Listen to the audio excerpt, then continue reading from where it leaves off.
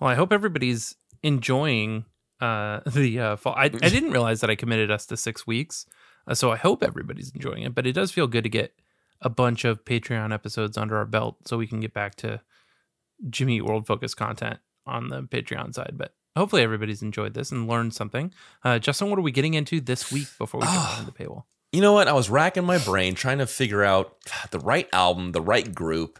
And maybe it was because I got my Spotify Wrapped. My fifth top five artists. This was in the fifth place. And this is the National Parks. It's a relatively new band for me. I've only been listening to them for just about a year exactly now. And so we're going to listen to the EP that was suggested to me by Spotify. It said, hey, based on your listening, you might like this. It's a short little EP. Let me look at how many tracks are on it. It's called A Mix for the End of the World Part 1. And I think that's kind of a dig, not a dig, but that's also a little nod to the History of the World Part 1, which as a kid I never understood. And then you get it. Oh, I get it. There is not going to be a Part 2. But who knows? Maybe these guys will come up with another part to this. But this is a nice 8-track EP, a couple of shorter things. But it's like a nice little concept. And maybe it was the time that I listened to it. It was November of last year, but this fits that fall vibe for me. And that's where we're going to go today. Awesome. Yes. This was released October 8th. So you were an early adopter of this band. What kind of music can we expect to hear when we check out the National Parks A Mix for the End of the World Part 1? There's 4 of them. So there's a lot of harmonies. 4 people in the band. There's 4 people. There's a lot of harmony. There is some electronic.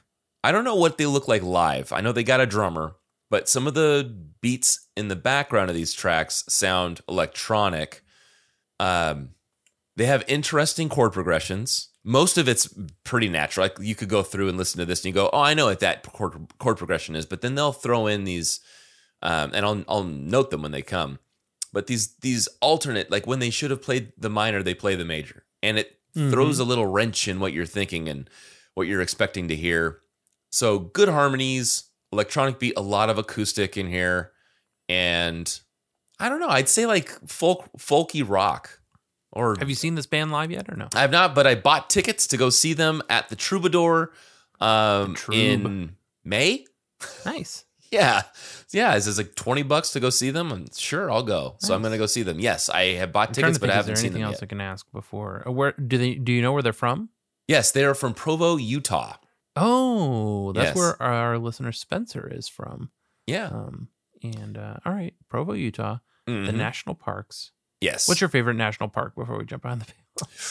Ooh, favorite national park? Yosemite. It's going to be Yosemite. Yep.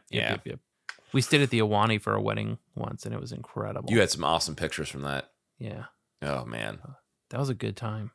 All right. Well, let us know what your favorite national parks are, and we'll talk more about national parks and the band National Parks behind the paywall. Okay. But let's do it. All right, here we go.